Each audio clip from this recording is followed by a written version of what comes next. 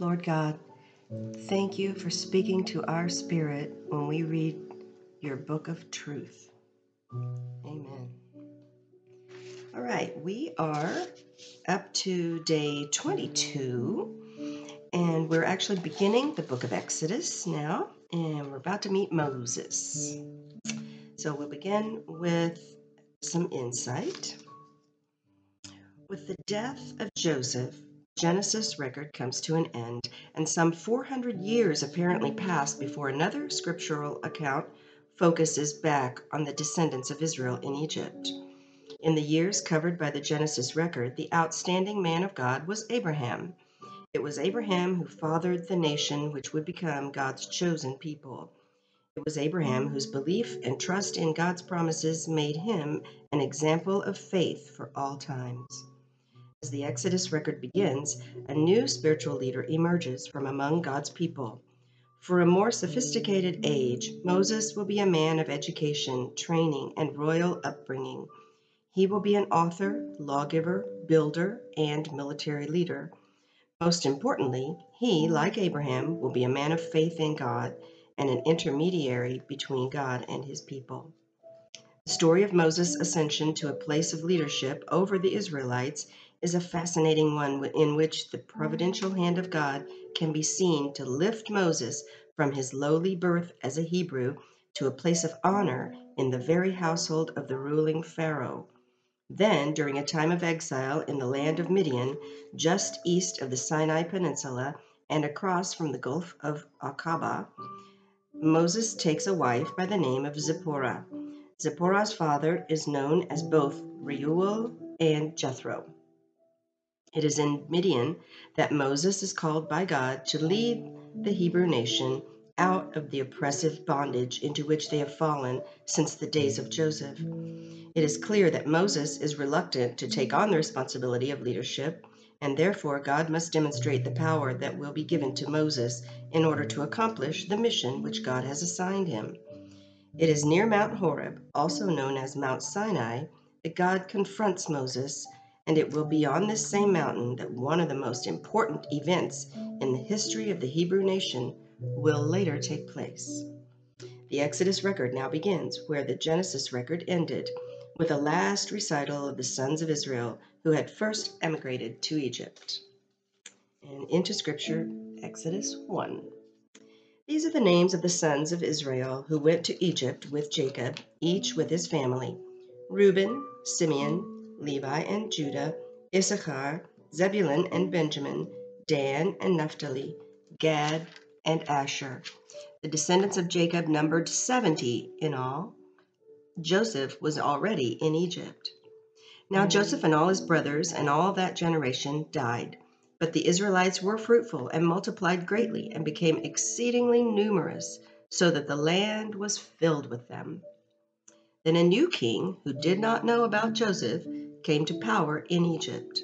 "Look," he said to his people, "the Israelites have become much too numerous for us. Come, we must deal shrewdly with them, or they will become even more numerous, and, if war breaks out, will join our enemies, fight against us, and leave the country." So they put slave masters over them to oppress them with forced labor, and they built Pithom and Ramses as store cities for Pharaoh. But the more they were oppressed, the more they multiplied and spread. So the Egyptians came to dread the Israelites and worked them ruthlessly. They made their lives bitter with hard labor in brick and mortar and with all kinds of work in the fields. In all their hard labor, the Egyptians used them ruthlessly. The king of Egypt said to the Hebrew midwives, whose names were Shiphrah and Puah, "When you help the Hebrew women in childbirth and observe them on the delivery stool, if it's a boy, kill him, but if it is a girl, let her live." The midwives, however, feared God and did not do what the king of Egypt had told them to do. They let the boys live. Then the king of Egypt summoned the midwives and asked them, "Why have you done this? Why have you let the boys live?" The midwives answered Pharaoh, "Hebrew women are not like Egyptian women. They are vigorous and give birth before the midwives arrive." So God was kind to the midwives, and the people increased and became even more numerous. And because the midwives feared God, he gave them families of their own. Then Pharaoh gave this order to all his people: "Every boy that is born you must throw into the Nile, but let every girl live." Now a man of the house of Levi married a Levite woman, and she became pregnant and gave birth to a son. When she saw that he was a fine child, she hid him for 3 months. But when she could hide him no longer, she got a papyrus basket for him and coated it with tar and pitch. Then she placed the child in it and put it among the reeds along the bank of the Nile. His sister stood at a distance to see what would happen to him. Then Pharaoh's daughter went down to the Nile to bathe, and her attendants were walking along the riverbank. She saw the basket among the reeds and sent her slave girl to get it. She opened it and saw the baby. He was crying, and she felt sorry for him. "This is one of the Hebrew babies," she said. Then his sister asked Pharaoh's daughter, "Shall I go and get one of the Hebrew women to nurse the baby for you?" "Yes, go," she answered, and the girl went and got the baby's mother. Pharaoh's daughter said to her, "Take this baby and nurse him for me, and I will pay you." So the woman took the baby and nursed him. When the child grew older, she took him to Pharaoh's daughter, and he became her son. She named him Moses, saying, "I drew him out of the water." One day, after Moses had grown up, he went out to where his own people were and watched them at their hard labor. He saw an Egyptian beating a Hebrew, one of his own people. Glancing this way and that and seeing no one, he killed the Egyptian and hid him in the sand. The next day he went out and saw 2 Hebrews fighting. He asked the one in the wrong, "Why are you hitting your fellow Hebrew?" The man said, "Who made you ruler and judge over us? Are you thinking of killing me as you killed the Egyptian?" Then Moses was afraid and thought, "What I did must have become known." When Pharaoh heard of this, he tried to kill Moses, but Moses fled, and Pharaoh fled from Pharaoh and went to live in Midian, where he sat down by a well. Now a priest of Midian had 7 daughters, and they came to draw water and fill the troughs to water their father's flock.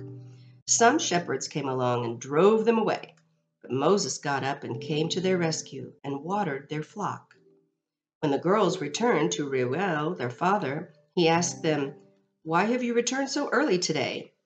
They answered, "An Egyptian rescued us from the shepherds. He even drew water for us and watered the flock." "And where is he?" he asked his daughters. "Why did you leave him? Invite him to have something to eat." Moses agreed to stay with the man and gave his daughter Zipporah to Moses in marriage. Zipporah gave birth to a son, and Moses named him Gershom, saying, "I have become an alien in a foreign land." During that long period, the king of Egypt died. The Israelites groaned in their slavery and cried out, and their cry for help because of their slavery went up to God. God heard their groaning, and he remembered his covenant with Abraham, with Isaac, and with Jacob. So God looked on the Israelites and was concerned about them. Now Moses was tending the flock of Jethro, his father-in-law, the priest of Midian, and he led the flock to the far side of the desert and came to Horeb, the mountain of God. There the angel of the Lord appeared to him in flames of fire from within a bush. Moses saw that though the bush was on fire, it did not burn up. So Moses thought, "I will go over and see this strange sight, why the bush does not burn up." When the Lord saw that he had gone over to look, God called to him from within the bush, "Moses, Moses." And Moses said, "Here I am." "Do not come any closer," God said. "Take off your sandals, for the place where you are standing is holy ground." Then he said, "I am the God of your father, the God of Abraham, the God of Isaac, and the God of Jacob." At this, Moses hid his face because he was afraid to look at God. The Lord said, "I have indeed seen the misery of my people in Egypt. I have heard them crying out because of their slave drivers, and I am concerned about their suffering. So I have come down to rescue them from the hand of the Egyptians and to bring them up out of that land into a good and spacious land, a land flowing with milk and honey, the home of the Canaanites, Hittites, Amorites, Perizzites, Hivites, and Jebusites. And now the cry of the Israelites has reached me, and I have seen the way the Egyptians are oppressing them. So now go. I am sending you to Pharaoh to bring my people, the Israelites, out of Egypt." But Moses said to God, "Who am I that I should go to Pharaoh and bring the Israelites out of Egypt?" And God said, "I will be with you, and this will be the sign to you that it is I who have sent you. When you have brought the people out of Egypt, you will worship God on this mountain." Moses said to God, "Suppose I go to the Israelites and say to them, 'The God of your fathers has sent me to you,' and they ask me, 'What is his name?' Then what shall I tell them?" God said to Moses, "I am who I am. This is what you are to say to the Israelites. 'I am has sent me to you.'" God also said to Moses, "Say to the Israelites, 'The Lord, the God of your fathers, the God of Abraham, the God of Isaac, and the God of Jacob, has sent me to you. This is my name forever, the name by which I am to be remembered from generation to generation. Go, assemble the elders of Israel, and say to them, 'The Lord, the God of your fathers, the God of Abraham, Isaac, and Jacob, appeared to me and said, I have watched over you and have seen what has been done to you in Egypt. And I have promised to bring you up out of your misery in Egypt into the land of the Canaanites, Hittites, Amorites, Perizzites, Hivites, and Jebusites, a land flowing with milk and honey. The elders of Israel will listen to you. Then you and the elders are to go to the king of Egypt and say to him, 'The Lord, the God of the Hebrews, has met with us. Let us take a 3-day journey into the desert to offer sacrifices to the Lord our God. But I know that the king of Egypt will not let you go unless a mighty hand compels him. So I will stretch out my hand and strike the Egyptians with all the wonders that I will perform among them. After that, he will let you go. And I will make the Egyptians favorably disposed toward this people, so that when you leave, you will not go empty-handed. Every woman is to ask her neighbor and any woman living in her house for articles of silver and gold and for clothing, which you will put on your sons and daughters. And so you will plunder the Egyptians." Moses answered, "What if they do not believe me or listen to me and say, 'The Lord did not appear to you'?" Then the Lord said to him, "What is that in your hand?" "A staff," he replied. The Lord said, "Throw it on the ground." Moses threw it on the ground, and it became a snake, and he ran away from it. Then the Lord said to him, "Reach out your hand and take it by the tail." So Moses reached out and took hold of the snake, and it turned back into a staff in his hand. "This," said the Lord, "is so that they may believe that the Lord, the God of their fathers, the God of Abraham, the God of Isaac, and the God of Jacob, has appeared to you." Then the Lord said, "Put your hand inside your cloak." So Moses put his hand into his cloak, and when he took it out, it was leprous like snow. "Now put it back into your cloak," he said. So Moses put his hand back into his cloak, and when he took it out, it was restored like the rest of his flesh. Then the Lord said, "If they do not believe you or pay attention to the first miraculous sign, they may believe the second. But if they do not believe those 2 signs or listen to you, take some water from the Nile and pour it on the dry ground. The water you take from the river will become blood on the ground." Moses said to the Lord, "O Lord, I have never been eloquent, neither in the past nor since you have spoken to your servant. I am slow of speech and tongue." The Lord said to him, "Who gave man his mouth? Who makes him deaf or mute? Who gives him sight or makes him blind? Is it not I, the Lord? Now go, I will help you speak, and will teach you what to say." But Moses said, "Oh Lord, please send someone else to do it." Then the Lord's anger burned against Moses, and he said, "What about your brother Aaron the Levite? I know he can speak well. He is already on his way to meet you, and his heart will be glad when he sees you. You shall speak to him and put words in his mouth. I will help both of you speak and will teach you what to do. He will speak to the people for you, and it will be as if he were your mouth and as if you were God to him. But take this staff in your hand so you can perform miraculous signs with it." Then Moses went back to Jethro, his father-in-law, and said to him, "Let me go back to my own people in Egypt to see if any of them are still alive." Jethro said, "Go, and I wish you well." Now the Lord had said to Moses in Midian, Go back to Egypt, for all the men who wanted to kill you are dead." So Moses took his wife and sons, put them on a donkey, and started back to Egypt. And he took the staff of God in his hand. The Lord said to Moses, "When you return to Egypt, see that you perform before Pharaoh all the wonders I've given you the power to do. But I will harden his heart, so that he will not let the people go. Then say to Pharaoh, 'This is what the Lord says. Israel is my firstborn son, and I told you, let my son go, so he may worship me. But you refused to let him go, so I will kill your firstborn son.'" At a lodging place on the way, the Lord met Moses and was about to kill his son. But Zipporah took a flint knife, cut off her son's foreskin, and touched Moses' feet with it.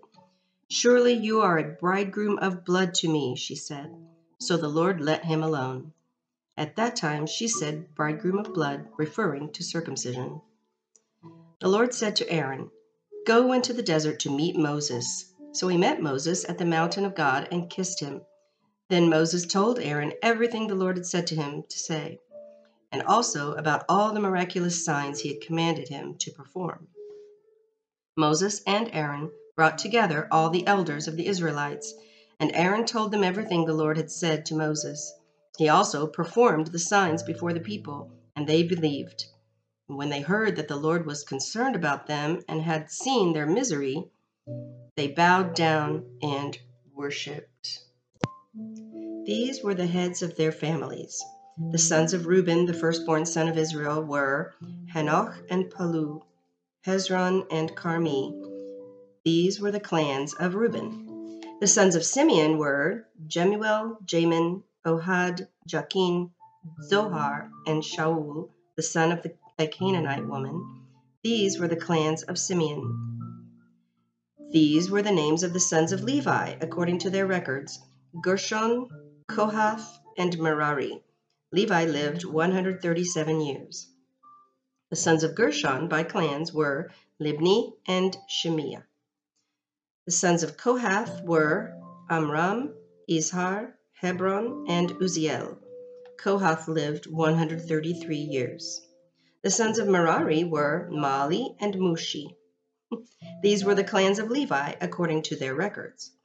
Amram married his father's sister Jochebed, who bore him Aaron and Moses. Amram lived 137 years. The sons of Izhar were Korah, Zepeg, and Zikri. The sons of Uzziel were Mishael, Elzaphan, and Sithri. Aaron married Elisheba, daughter of Aminadab and sister of Nashon, and she bore him Nadab and Abihu, Eleazar and Ithamar. The sons of Korah were Asir, Elkanah, and Abiasaph. These were the Korahite clans. Eleazar, son of Aaron, married one of the daughters of Putiel, and she bore him Phinehas. These were the heads of the Levite families, clan by clan. It was this same Aaron and Moses to whom the Lord said, "Bring the Israelites out of Egypt by their divisions." They were the ones who spoke to Pharaoh, king of Egypt, about bringing the Israelites out of Egypt. It was the same Moses and Aaron. And that's day 22. I like that, how it confirms not a different Aaron and Moses that may have come along at another time, but the very same ones in this lineage. So let's see, going back a couple of points. I love how baby Moses was found, of course, and Pharaoh's daughter hired Moses' own mother to nurse him. So she got to nurse her own child and get paid for it. That was pretty awesome. Good planning by God on that. And when God first calls Moses to do this job for him, to go bring the Israelites out, Moses says, "What shall I tell people who sent me if they ask your name?" And God says, "I am has sent you." I love that. It's so powerful, and it's kind of a solemn way of saying that he never had a beginning. He always has been. I am. That's so beautiful. And I imagine being Moses. You're hearing God's voice from a burning bush that doesn't burn up. Your staff is turned to a snake and then back into a staff. Your hand goes leprous and then back again. Water is going to be turned into blood. I can't really blame him too much for being reluctant, saying, I don't think I'm up for this task. Please pick somebody else to do this. I'm not an eloquent speaker. I'm not going to do a good job for you. And he keeps whining about it. And God, I hear him like a frustrated parent just saying, fine. All right, I'll let your brother speak for you. I'll let Aaron do that. Just stop arguing with me. That's all right. That's just kind of how I hear it as a parent. And then we came to this bridegroom of blood business. And I have had a question mark in my margin there for a long, long time. So I went to old reliable YouTube, and Dr. John Stevenson was giving a little lesson on this bridegroom of blood and trying to explain what that really means. So here it is according to him. So apparently, obviously, Moses had a son that had not been circumcised. And he was asking, why would Moses have not circumcised him? And perhaps he was going by the Egyptians' circumcision timeline, and the Egyptians circumcised at puberty. So anyway, the baby had not been circumcised, the child. So Moses had broken the Abrahamic covenant.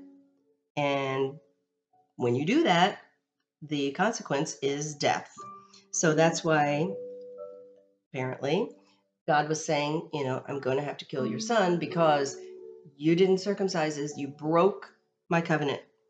So Zipporah steps in and performs the circumcision and tosses the foreskin down at Moses' feet and proclaims, "You're a bridegroom of blood to me."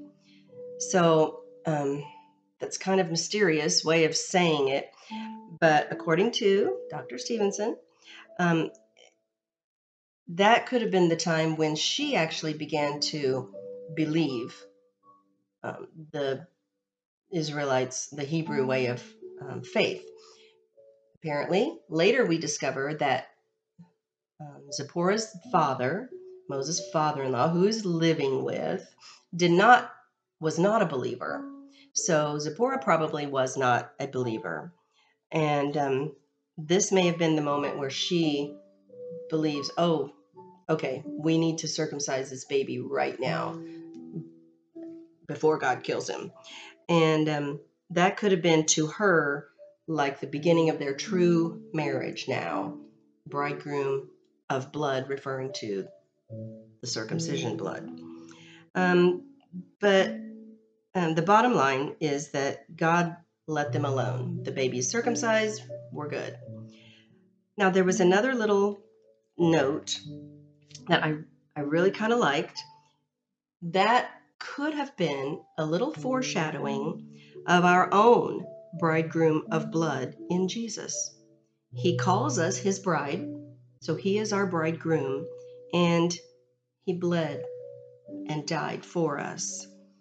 And sometimes I think God gives little hints of what is to come so that when that eventually happens, we can look back and say, oh, that's what that was all about. Just a little point to ponder. And that is it for today. Thanks for listening.